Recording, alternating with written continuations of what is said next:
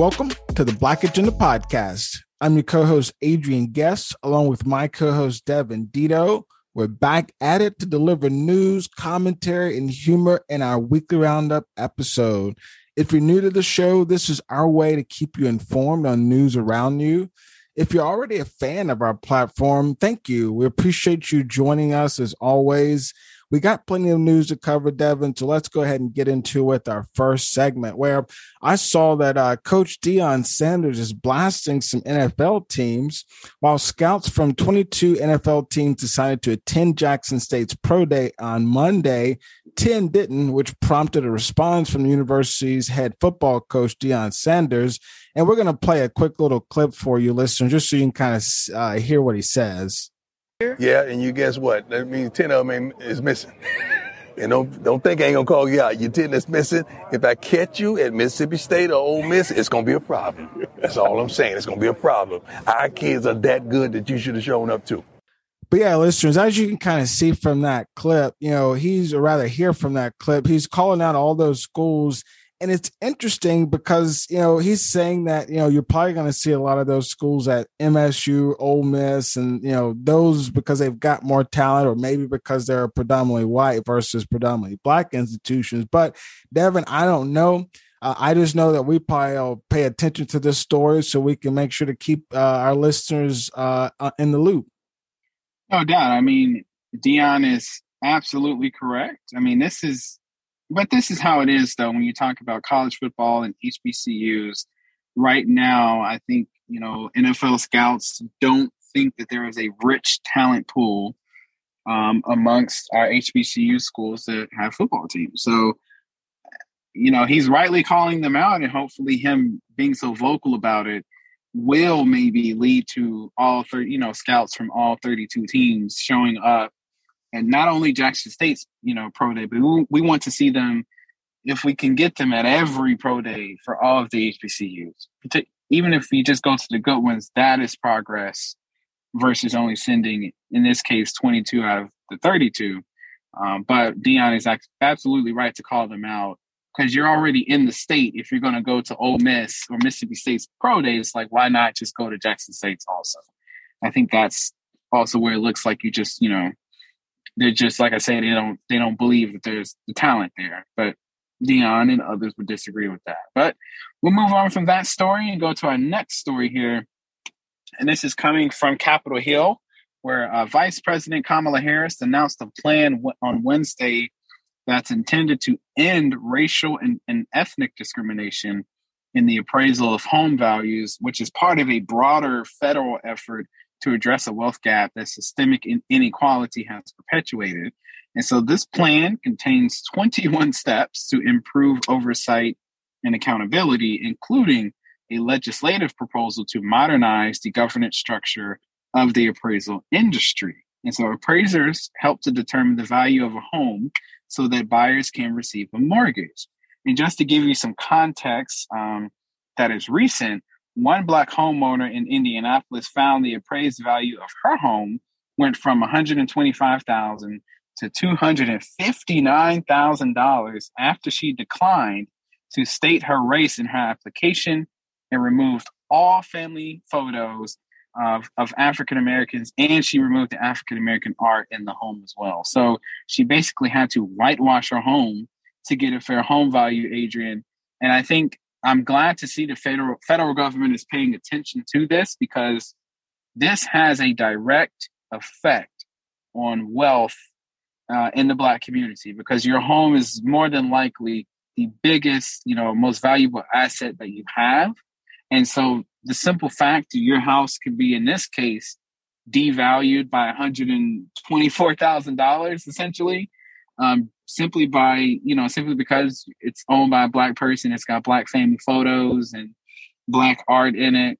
It just goes to show you that there's still a lot of work to do in some of these different sectors, particularly when we talk about housing. When we want to talk about equality, it's not just getting people a mortgage, but we need to also make sure it's fair when they need to sell that house too.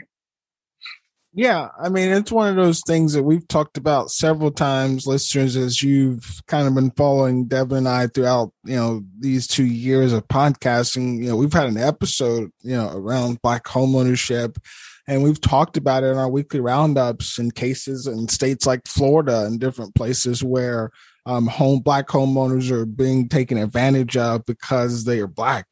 And like Devin said, in this Indianapolis case, the home was valued double because the homeowner decided to not disclose her race. So hope to see that this brings about some really good progress. I'm happy to see that Vice President Kamala Harris is championing this. I'm hoping that they're going to put her at the helm so she can get some good press, because I know she's been needing that and she hadn't had it. So what we're going to do, let's go to another topic here.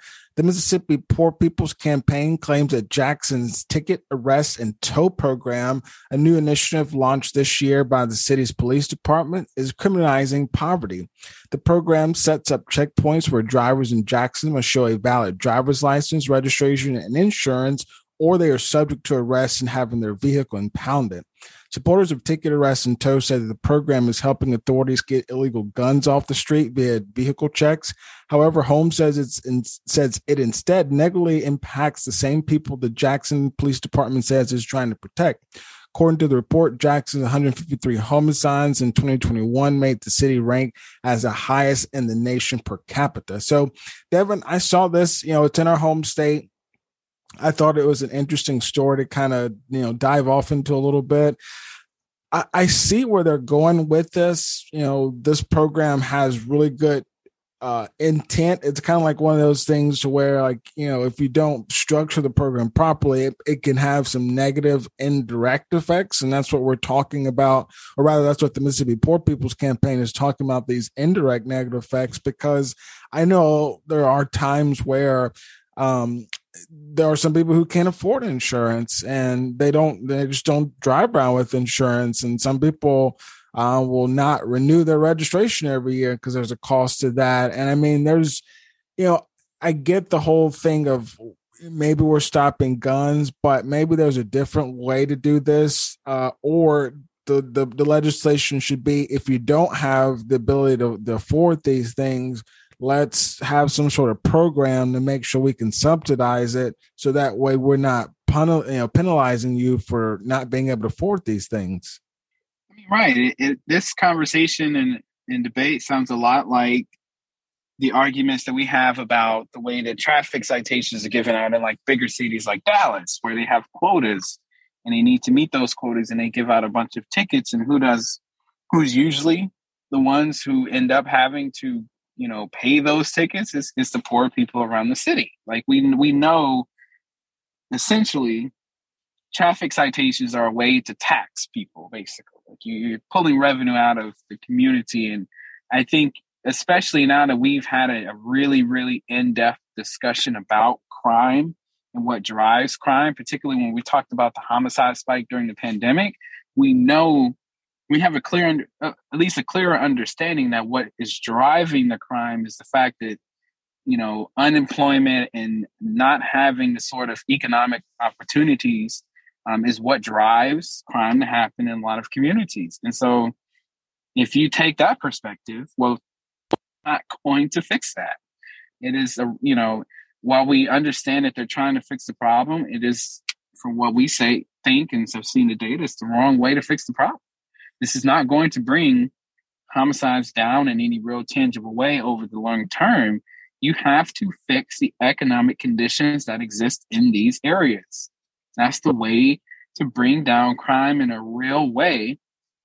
You got to give people some economic opportunity and hope. And if you don't do that, and you just say, well, guess what? We're going to ticket, arrest, and tow your vehicle. Well, you've really done yourself a disservice in a couple ways, because you're not only taking money out of their pocket. Now they're less, they have less money to pay for groceries and things like that. But now you've also ruined the relationship between the community and the police, because it looks like you're picking on the lowest of the low. Those who are struggling the most now have to worry about the police coming and taking their vehicle and ticketing them.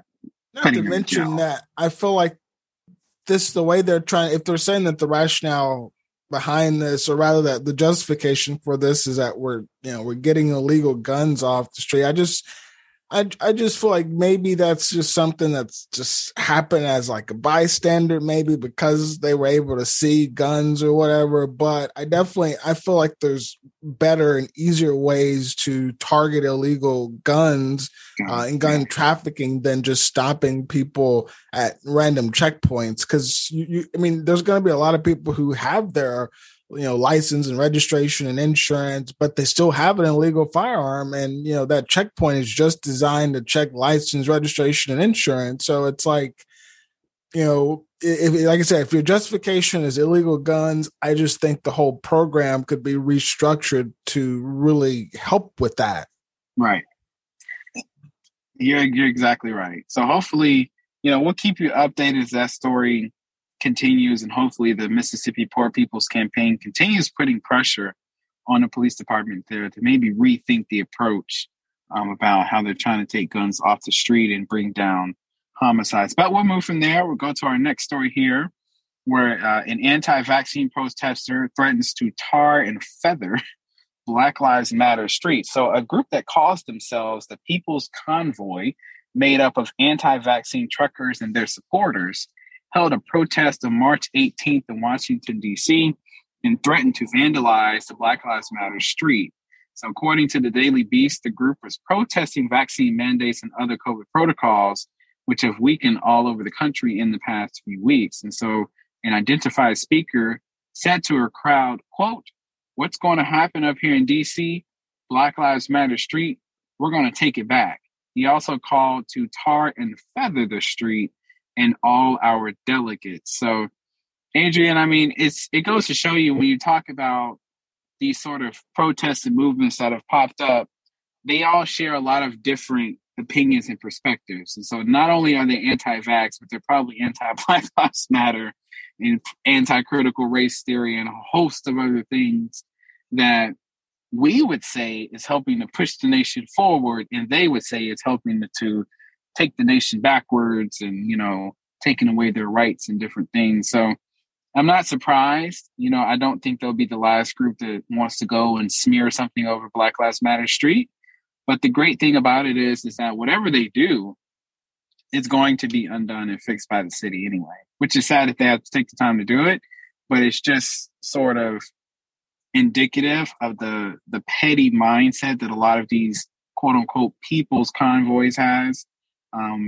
It's just, it didn't stop at vaccines. That's my only thing about it. Like, let it just be vaccines. Why do you have to bring Black Lives Matter into it?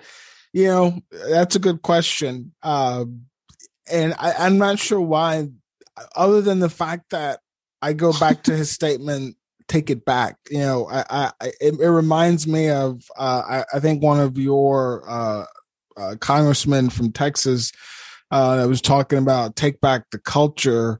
I'm sure Ron DeSantis has probably said something like take it back. I just feel like there's so many, mainly whites, mainly Republicans, who feel like they're losing something and they've got to take something back, whatever that is. But like you said, because we're pushing for equality and equity for everybody, they feel that, no, we've got to take back what the system was, which the system was designed for white men in particular. But, an overall white majority is what it was designed for. So, listeners, I hope we can, figure out, how we get around that and how we stop this whole take it back, because what we're trying to do is just make it better for everybody. And speaking of making it better for everybody, I was, really saddened to see that our medical industry and medical professionals are being attacked, especially after they have just really diligently worked for us these past 2 years under the pandemic and COVID. But medical professionals, researchers, and advocates for health equity have recently experienced unprecedented pushback from lawsuits and attacks on cable news to harassment and death threats. These equity initiatives are facing growing pushback from pundits, think tank researchers, and doctors, both liberal and conservative, who contended that the medical organizations have overstepped its mission of supporting healthcare professionals and is now embracing a woke ideology. Doctors and academics working on anti-racist initiatives say they're exhausted and on the edge.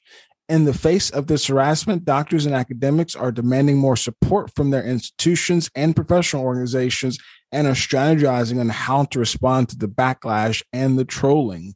So again, Devin, it's sad to kind of see that this is what's going on, with our medical professionals. I hope that we can, get something that's going to be a little bit better. Because like I said, they are trying to just bring equity, and we have talked so much about statistics for our community, the Black community especially, but even if you look at the Latino and Hispanic community, there is a lot of risk factors that we have to deal with when it comes to our health and medicine. And if you're trying to build trust like they are with, building trust with the police community, if you're trying to build trust with the healthcare community, this is what they're trying to do with these equity initiatives. That's how to do it. But when you're, threatening doctors who are trying to embrace diversity and beat these sorts of odds that we have as minorities, that's not what we're doing here. That's sending us back, like you were talking about. Exactly. I mean, that's, I understand these conversations make people uncomfortable, and COVID really exposed a lot of the racial disparities that exist within the healthcare system. So I'm not totally surprised that they're getting this sort of pushback, because healthcare is something you don't really think about when you talk about racism. Like, everybody points to the Tuskegee experiment as the biggest example of racism in healthcare, but I think the disparities and the discrimination exist in a host of other areas within the industry. So I'm not super surprised that they're getting this sort of pushback. I mean, and it kills me too, the use of the word woke. And so it just seems to be a catch-all for things we don't agree with. It's essentially how it's being used. But hopefully, they're continuing to try to fight back and clean up their name. But we'll keep you updated on that particular story as they try to, make some headway against all the trolling and things that are happening. But to go ahead and wrap up our segment here with a good story here. So there's a list of names that are going, to be possible replacements of Confederates at U.S. military facilities has been trimmed to 87. So if you may remember, back in 2021, the Federal Naming Commission announced that it planned to strip the names of Confederate leaders from the U.S. military facilities, which is a decision that they reached after the police murder of George Floyd prompted a protest-filled summer across the nation. So after a year of soliciting potential names from American citizens, the commission has narrowed that list down to 87 possible names for the facilities. And so some of them include names like from legendary African Americans, slave liberator Harriet Tubman, military pioneer and the first African American four-star general, General Roscoe Robinson Jr., and also General Colin Powell made the list as well. He was, again, America's first Black Secretary of State. So very possible you could see General Colin Powell, military base or something coming to you in the future. So definitely look out for that. So we're going to take our very first break. And when we come back, we're going to get into some more news, we have a couple quick updates for you. So make sure you stick with us and we'll be right back.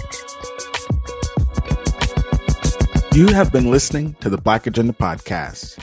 If you're enjoying the show, let us know by leaving a review on Apple Podcasts or Spotify, and give a few dollars while you're at it. After all, the Black Agenda Podcast is supported by listeners like you. Now let's get back to the show.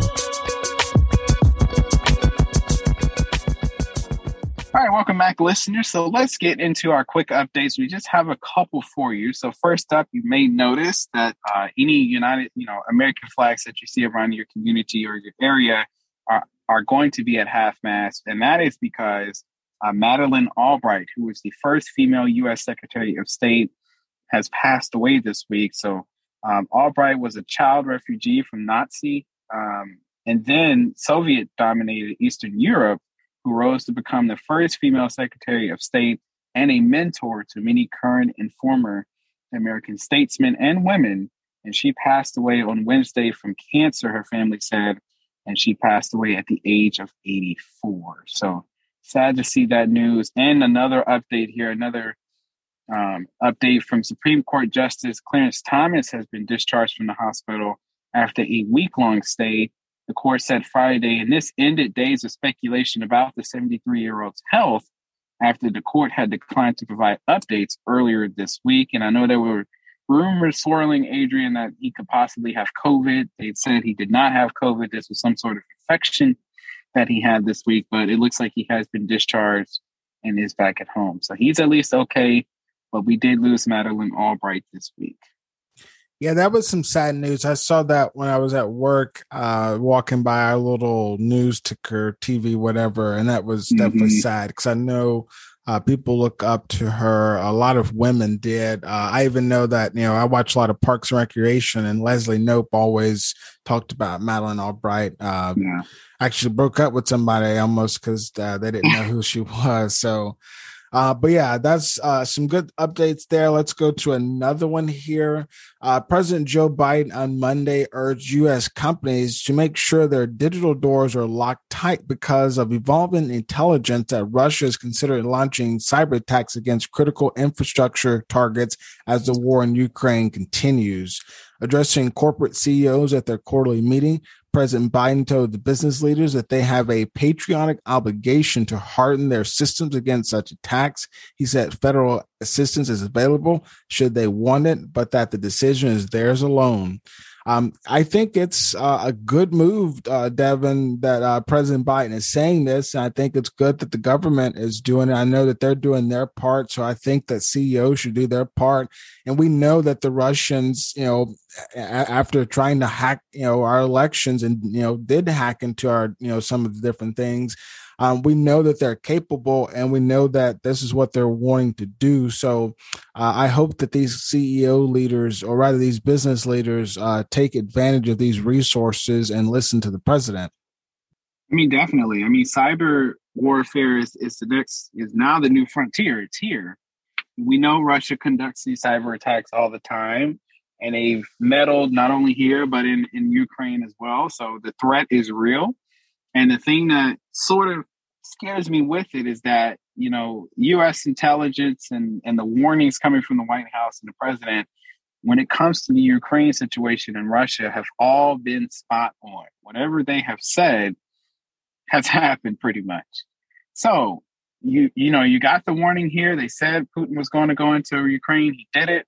They said, he was trying to install a puppet government. He was going to try to do that. He just couldn't take over Kyiv.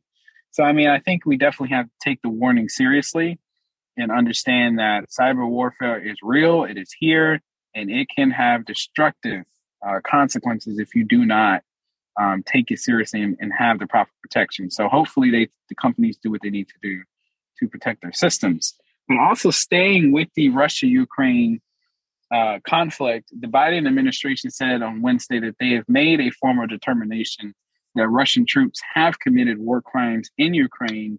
And the administration went on to say that it would work with others to prosecute the offenders. And so the assessment was based on a careful review of public and intelligence sources since Russia launched its invasion of Ukraine last month. And so America's top diplomat said that the United States would share that information with allies, partners, and international institutions that are tasked with investigating allegations of war crimes and crimes against humanity. So, Adrian, stuff like this, I don't know. I mean, I don't know what we can do about it, I guess is my thing with that. I guess it's good that we've, investigated and determined that they did commit war crimes. And I think even Biden called Vladimir Putin a war criminal.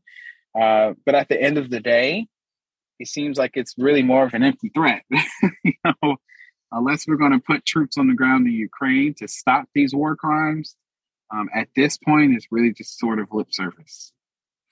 Yeah, it is. Because like you said, there's not much else. I feel like there's been a full frontal global economic assault against Russia. I even saw where Ukrainian President Zelensky was chastising the company Nestle for still having some business operations in Russia, and they came out and said, we're not actually profiting off of any of the business there. It's just still up and running. So yeah, I think this is something that, yes, it's good. Maybe it's more symbolic. I don't keep up with as much on, how this is going to, do anything, but only thing I know is that there's got to be some resolution soon. I know that, President Biden is wanting Russia out of the G20 and different things. So I just hope that all these economic sanctions and all of this economic turmoil is going to change things, but I don't know.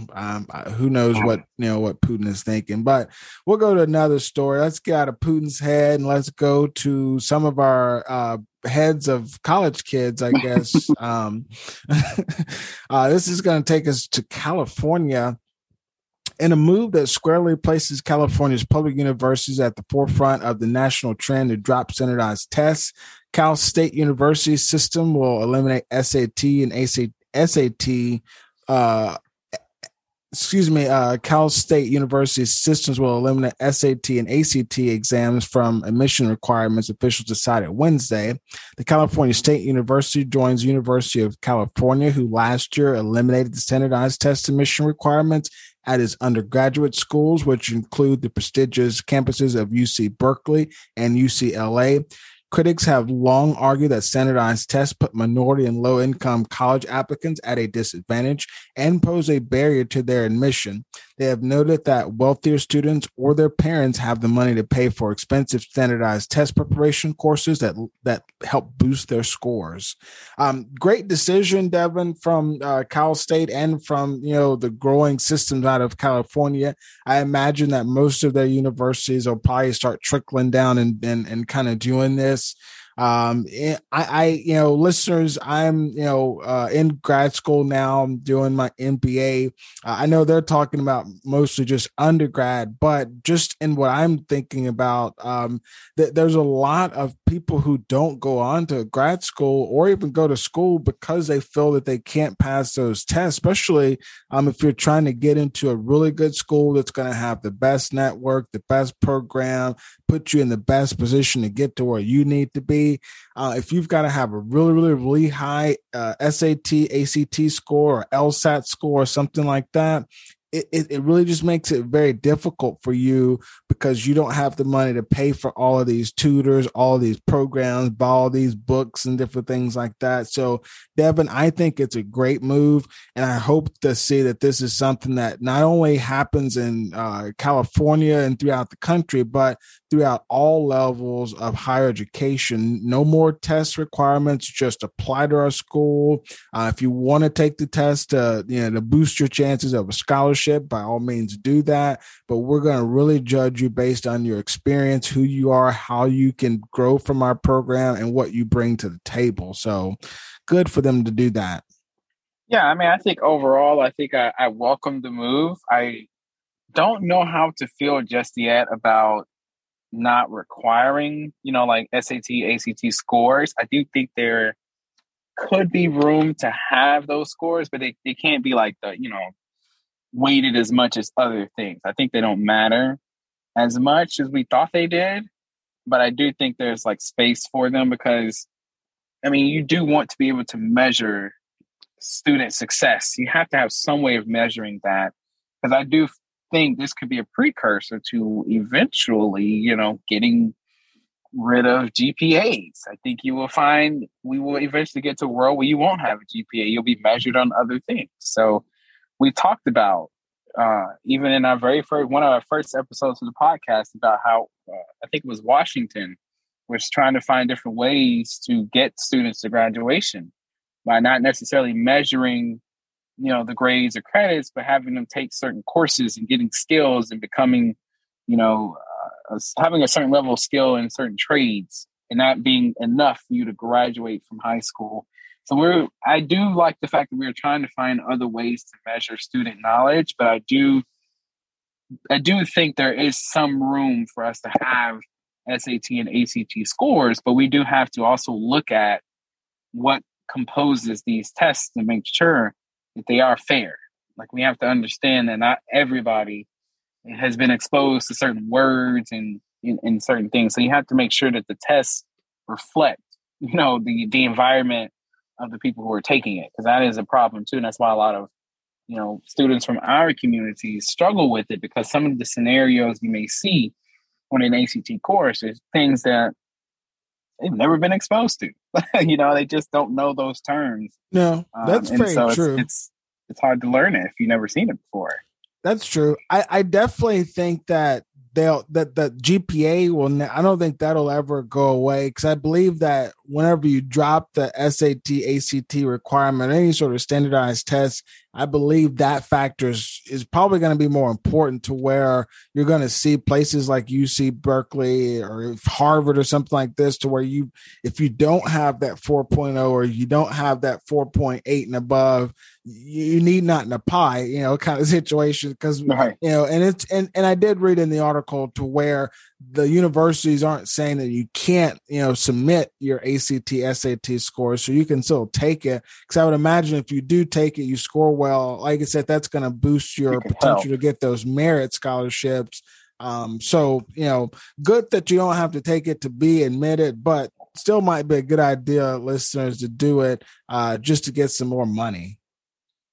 No, I definitely think it's worth doing it, especially like you say, if you do it and you score well, it can help your application. Whereas if you do it and you don't score well, it could be a detriment to your application to keep you from getting in. So I think that's probably a better way to look at it. But we'll move on from that story. We're going to go to now Google, where they're now dealing with another racist culture lawsuit, basically, is a way to put it. So Google fosters, so there's now a Black woman who is alleging that Google fosters a racist culture, and this is in a lawsuit that she's now bringing against the company. So she says that Google fosters a work environment that marginalizes Black employees, denies people of color advancement and opportunities, and ignores sexual harassment claims.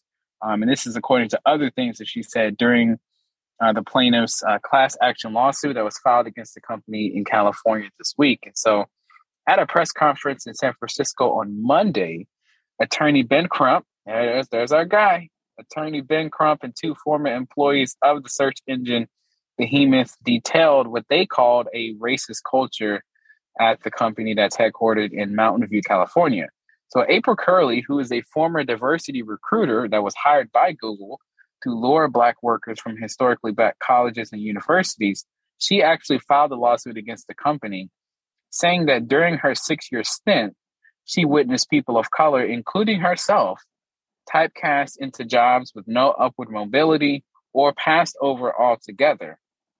Although she brought in 500 Black young workers to Google, she was not promoted during her time at the company from 2014 to 2020. So, AJ, this is, I wouldn't say not surprising, but we do definitely know that a lot of tech companies have issues. Namely, I think Tesla, was accused of racism within their workplace, and now you're hearing Google. So I think, I'm glad they're bringing these issues to the forefront, and we're having these conversations about how we view Black tech workers, particularly, and making sure that they're fairly compensated and given the same opportunities to move upward. So hopefully there is something that comes out of this. I don't know what, but at the very least, she's bringing the issue to the forefront. And like you said, our guy Ben Crump, he's at the scene. Hey, he's on it, man. Yeah, that's right. So we know he delivers results. So we'll get something to happen. We'll keep you in the loop, listeners. But something that's definitely happened is the National Suicide Prevention Lifeline, which uses the 10-digit number 800-273-TALK, which is 8255, will soon be referred to as 988. The goal is to reduce violent and deadly interactions between law enforcement and those experiencing mental illness. Many states do not have crisis response systems for mental health. In order to address this challenge, there has been bipartisan legislation to help states with additional federal funding and guidance on how to create a crisis response system that relies on trained mental health specialists instead of armed officers. More than 1 in 5 people fatally shot by police have mental illnesses, according to a Washington Post database of fatal U.S. shootings by on-duty police officers. Since 2015, police have fatally shot at least 1,515 1,569 people with mental illnesses. So a lot to be said about that. We've talked about that. We've reported on different cities who have these response systems that we're talking about within this article. And I'm glad to see that this is going to be something that we're, doing on a federal level. We have to put more money, towards this. It's got to be a priority to say that with our reform to policing, there has to be a mental health component. I get banning chokeholds and all of those sorts of things. That's a priority as well. But we also have to advocate for this part to say that we got to have mental health, because when you have officers are not trained to handle this, that's why you've got this 1 in 5 statistic here that we're talking about, Devin. I mean, that's exactly right. I mean, hopefully this will help take off mental health specialists under the duties of police officers. We added that to them without asking them, hey, have you actually been trained to handle a lot of these situations that involve people who have mental illnesses? So yes, all for this change, and hopefully this legislation gets passed so that they can get the proper funding to create this system, and referred to as 988, because we do know, even I think some police officers would admit that they would, relish the opportunity to let the professionals handle a mental health, situation that involves someone who's having an episode or anything like that, because they are not trained to handle those types of things. And so the more we can avoid the police being involved in these types of situations, the more we can avoid people getting killed, not just killed, but injured or hurt because the person involved just didn't know how to handle it. They just weren't trained for it. So, I don't blame them for it. They just, that's not the job of a police officer. But, right. Too many times we take whatever we don't want to deal with, and we just say, we can let the police handle it. And I think this is one of those things that we're now saying, okay, maybe you should take this off their plate. But we'll move on here and go to our next story, where we got some sad news. Had a lot of sad news on the show today, but some sad news that the Black News Channel has pulled the plug after the 2-year-old venture failed to meet payroll and lost the backing of its biggest investor.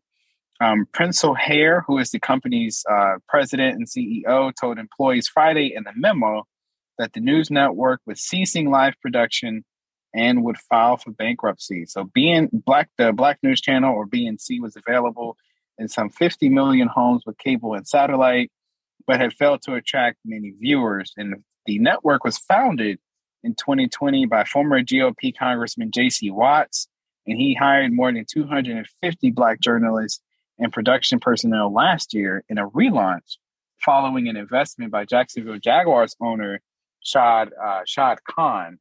And so the end came even as BNC recorded its biggest audience ever this week with this live coverage of the Judiciary Committee hearing for the U.S. Supreme Court nominee, Judge Ketanji Brown Jackson. So sad to hear that, Adrian. I know we even sourced the Black News Channel for some of the news that we talk about here on the show. So we were definitely sad to see them go, but I think it just underscores just how difficult it is to get in, and want to get into the media space, but to also be able to thrive in it.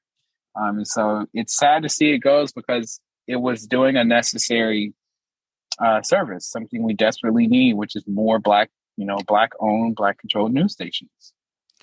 Which it makes what we do more relevant, more needed, and more important, listeners, for you to continue to follow along with what we're doing to help us grow, because Devin and I have a vision to be like, the Black News Channel, but to be at a different level to where we actually can stick and root within our own community and do our own thing for a long, long, long time. So make sure you keep listening to us, listeners. We're not done with this episode either. We got some more stuff to cover. We got our funny quick hit. So we'll be right back. Stick with us.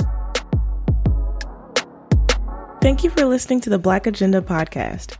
We appreciate your support, and we ask that you like, share, and follow us on social media. You can find us on Facebook, IG, and Twitter at Black Agenda Pod. That's at Black Agenda Pod. Let's get back to the show.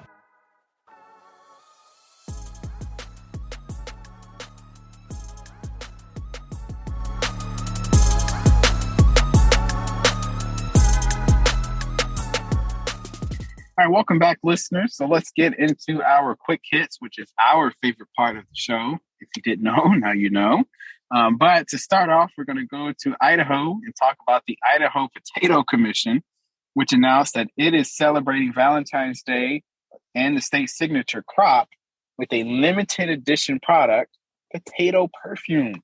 That is right. You heard that right. Potato perfume.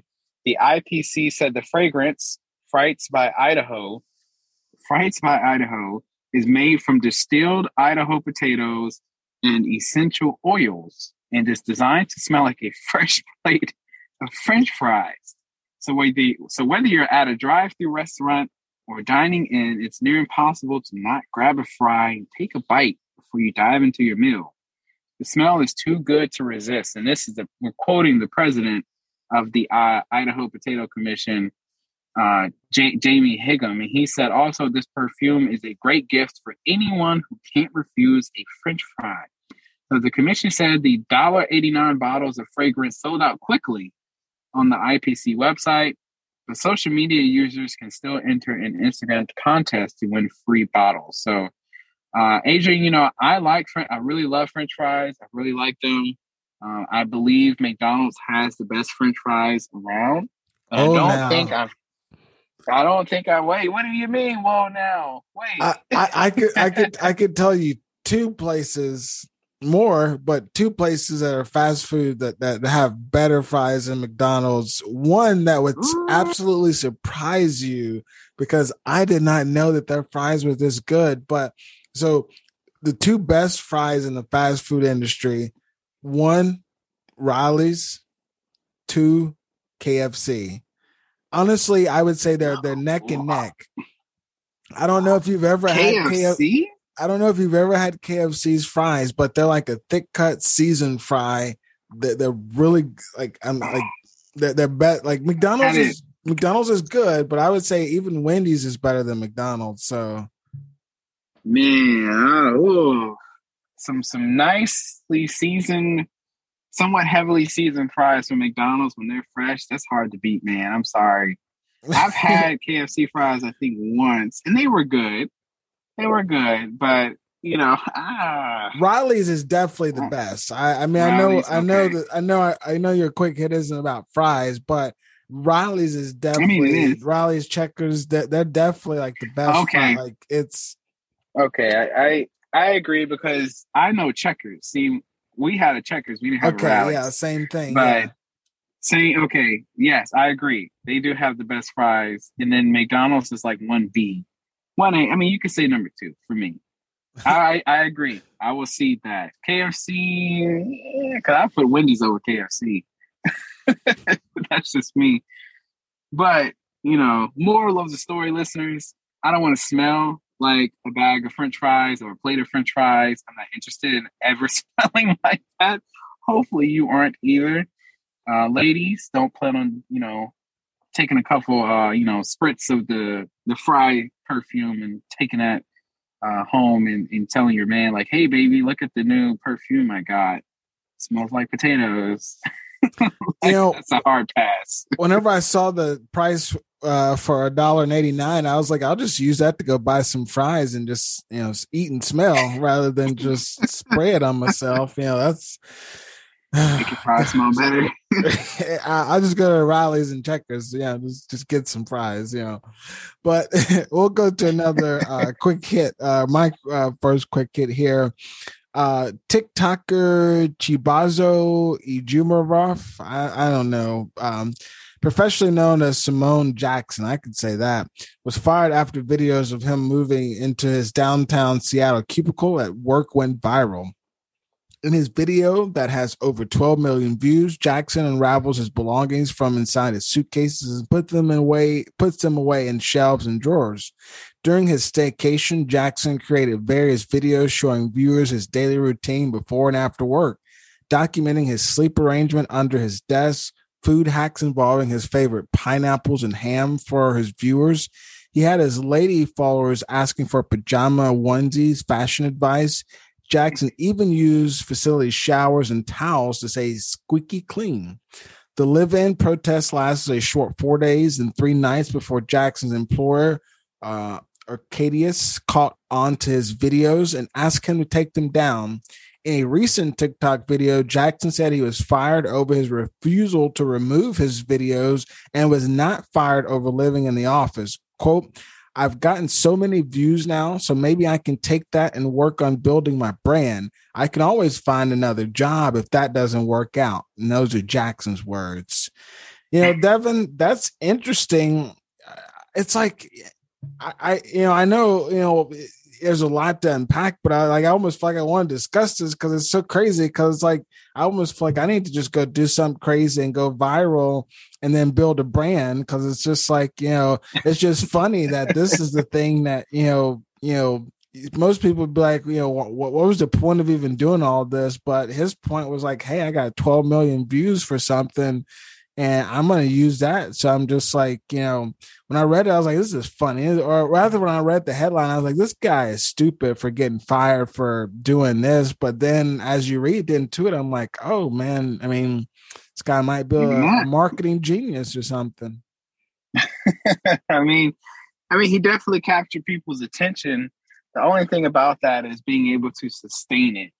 That's the hard part. That's where the work comes in building a brand. And he's right. I mean, you can always, in this job market, you can always go find another job. There's another job out there. So at least right now, workers do have the upper hand. But, I'm not surprised the company must take it down.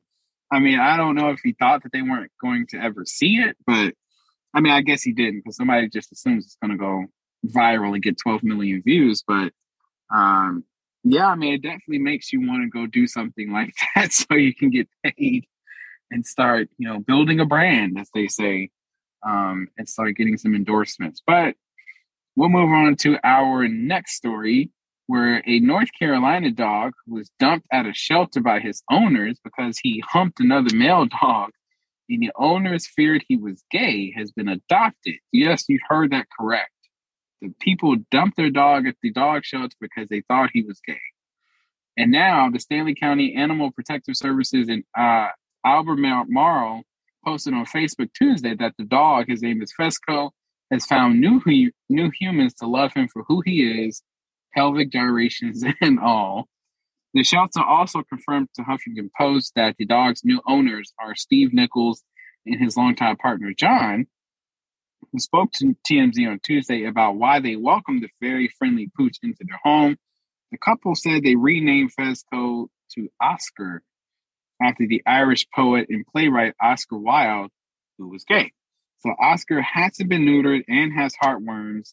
Oscar's new owners, along with their other dog, Harry, intend to nurse the pup back to health. So how ridiculous is that, Adrian, for somebody to drop the dog off at the shelter because they thought he was gay? Like, it could have been a one-time deal, but how sensitive do you have to be to get rid of your dog who you think is gay? Like, imagine people like that and how they treat people who actually are gay, actual humans. I know when I saw that story, I was like, that's ridiculous that they would even, do something like that. But I'm so glad that this story, I'm so glad that we're in a world of social media. I'm sure they probably saw this story and was just captivated by it and was like, we've got to go and do something because all dogs need homes. I mean, come on. I definitely have a sweet spot for dogs, and even cats now are starting to grow on me. So they don't deserve, being abandoned. No one does, even if you're a human. No. So another little interesting story, keeping in the world of animals. I wish we were doing a video episode for you to see this, but just go check it out. Go watch it. It's a pretty cool video. California man enjoying a corned beef sandwich in his car captured video when a trio of hungry bear cubs approached his vehicle and opened the door twice. Bill Duvall said he was in a car with his dog in Sierra Madre and had on St. Patrick's Day a corned beef sandwich in his lap when the bear cubs appeared nearby. Bill captured video as the Cubs approached his car and immediately attempted to open the door. The Bears managed to open the door 2 times, but both times Bill was able to quickly close it before they could reach inside. Bill's wife, Sandy, said bears are frequent visitors in the neighborhood. You know, Devin, I saw this and I was like, dang, like, Bill, lock your doors if you're going to just, if you're just going to sit in the parking lot. And, if bears are approaching me, I would just lock my doors. I'm like, because surely they're not able to get through the locked door. I'm like, clearly Bill didn't lock his door. He did not. Bill was, Bill did it all wrong. Your first instinct should be to lock the door. I mean, that's like step one. But I mean, the fact that they opened it not once but twice just let you know these bears ain't playing with y'all. Like, they are not playing. We did a story, I think it might have been some weeks ago, about the bears breaking into people's houses. I think it may have been Colorado or something. But the bears are very friendly out in California and in the West. So, warning for you listeners, if you ever plan to go to California or other parts of the western part of the country, just make sure you be on the lookout, because you might have some visitors you probably didn't expect. And sometimes they don't take no for an answer. But we'll move on to our next story here, where Pusha T has joined into the feud between Arby's and McDonald's, and he's now dropped a diss track, and it's actually called a Spicy Fish diss track, and it's blasting McDonald's and its classic Filet-O-Fish sandwich. So Pusha T actually in the song, he's taking credit for writing McDonald's ubiquitous "I'm Loving It" jingle, claiming, quote, "I'm the reason the whole world loved it. Now I gotta crush it." Back in 2016, representatives of Pusha T confirmed to Rolling Stone that the rapper worked in collaboration with his brother Malice, otherwise known by his stage name No Malice, to create the jingle, and they worked alongside Pharrell Williams and Justin Timberlake to produce the 3-minute, 42-second tune that customers have all come to know and love. And so Pusha T and No Malice were only compensated about $1 million compared to Timberlake's alleged $6 million. So Pusha T penned a diss track to clap back at McDonald's over their alleged failure to reimburse him fairly for his work in creating their "I'm Loving It" jingle. So this diss track is great, honestly. So if you have some time, just Google Pusha T Arby's diss track. It's actually pretty funny. And so the song features lines targeting McDonald's fish sandwich, including, "You should be disgusted. How dare you sell a square fish asking us to trust it? A half slice of cheese, Mickey D's on a budget," end quote. So he compares the sandwich to that of Arby's, saying, quote, "Arby's crispy fish is simply it. With lines round the corner, we might need a guest list." So that's as much rapping as you're going to hear from me on the show, I promise you. We made it through it. I rapped 2 lines. It was brutal, but nevertheless, there is a now fish sandwich wars here, Adrian. At first, it was a chicken sandwich wars. Now we have the fish sandwich wars, and now we've got a diss track from Arby's talking about McDonald's. It is actually a pretty funny video, I'm not going to lie. It's worth a listen and a watch. I'll listen and watch the video, but I will not participate in the fish sandwich war, because most of them just, I love a fish sandwich, but it's got to be like actual fish. Like don't give me no mincemeat fish or wannabe fish. Right. Don't give me no frozen patty fish. Give me a catfish fillet or something like that.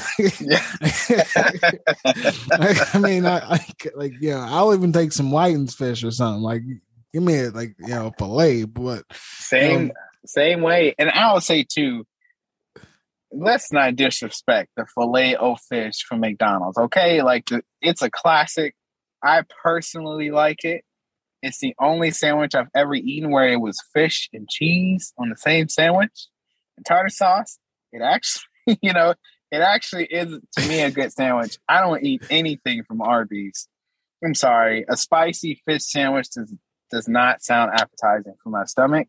So I'm going to pass, but the diss track was awesome, but I'm not going to Arby's. Sorry. I'm like you. Yeah, I haven't had the the fisher fillet. So maybe it's something. Maybe I gotta put it on my list or something. I don't know. But speaking, of food and all that kind of stuff, let's go to something else with food. This is, I guess something you can, learn is not, something you shouldn't do. Police in Ohio are reminding the public not to call 911 about their fast food disputes after a woman used the emergency number to complain about her KFC order.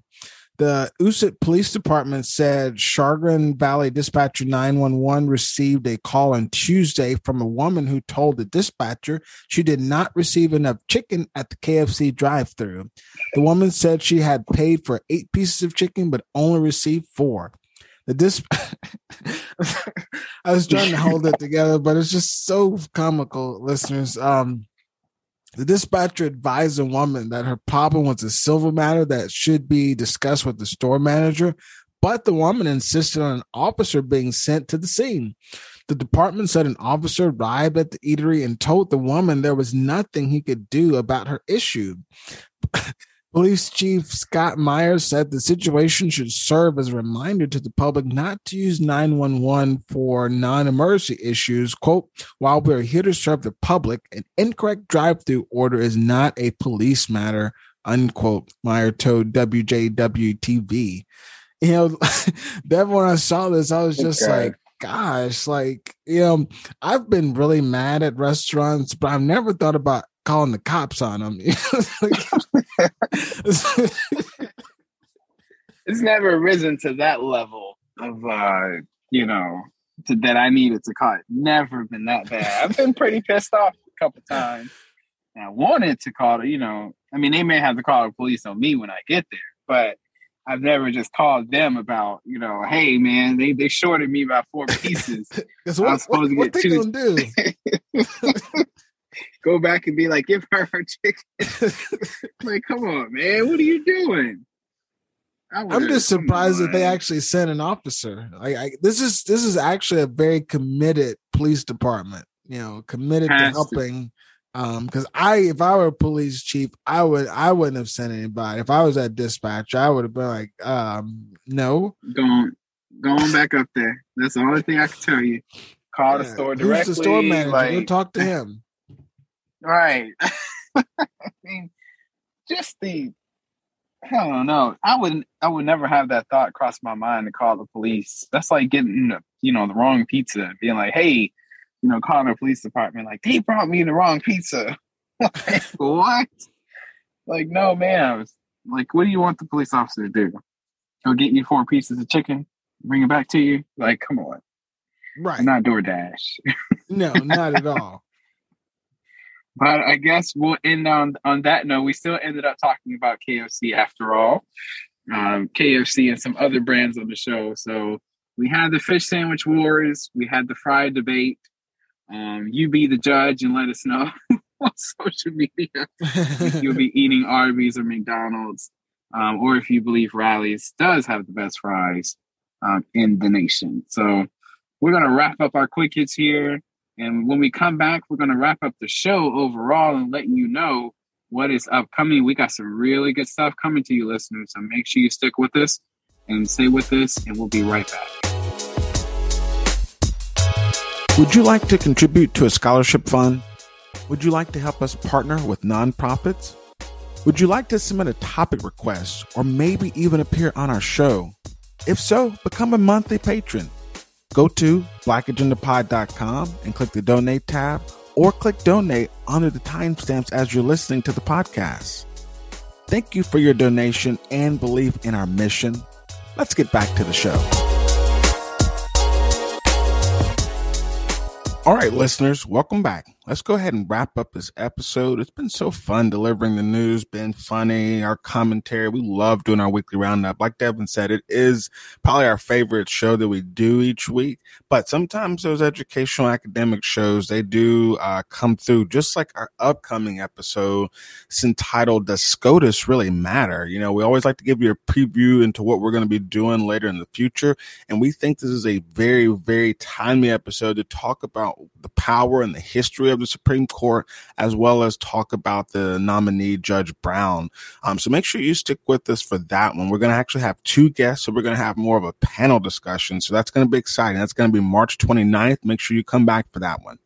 Our next weekly roundup number 11. We're going to be back with you next Saturday, April the 2nd. You'll catch us then, and we're going to actually have a new charity of the month because it's a new month. So that means a new organization to rep and talk about. But like I said, next weekly roundup number 11 is going to be coming to you on next Saturday, April the 2nd. We always like to remind you, yes, you can listen to us. Yes, you can like and share and follow and all that good stuff. But donating is something that is huge and something that is very, very important. And I always like to remind you, listeners, you're donating to a cause. You're donating to a movement. You're donating to Devin and myself so that we can build our organization. We're not just trying to be a podcast only platform. We're trying to build and grow. When we talked about the Black News Channel closing and shutting down, we want to be that Black News Channel. We know that we have the capability of doing that. We just need you. We just need you to be those excited donors, those excited patrons who are sticking with us all the way through.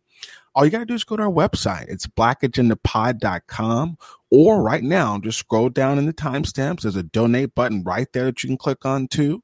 When you click on there, it's going to take you to our patron page where you'll be able to donate on a monthly basis and you'll get something back. So donate, get something back. Know that you're making the world a better place. Like I said, that's blackagendapod.com, or scroll down in the timestamps and click the donate tab. Now, we've been talking about the Common Ground Foundation all month long, so we're going to keep talking about them for our charity of the month. They empower and uplift youth from high potential communities to become future leaders. They have a variety of programs from character development to civic engagement to health and wellness, even generational wealth, entrepreneurship, creative expression, and leadership. Founded by entertainer Common and his mom, Common Ground Foundation provides a holistic curriculum that encourages youth to achieve academic excellence while inspiring them to realize their dreams and create an impact in the world. They come to them as dreamers and emerge as dreamers and believers. So really, really awesome mission there. Go check them out. Like I said, that's the Common Ground Foundation.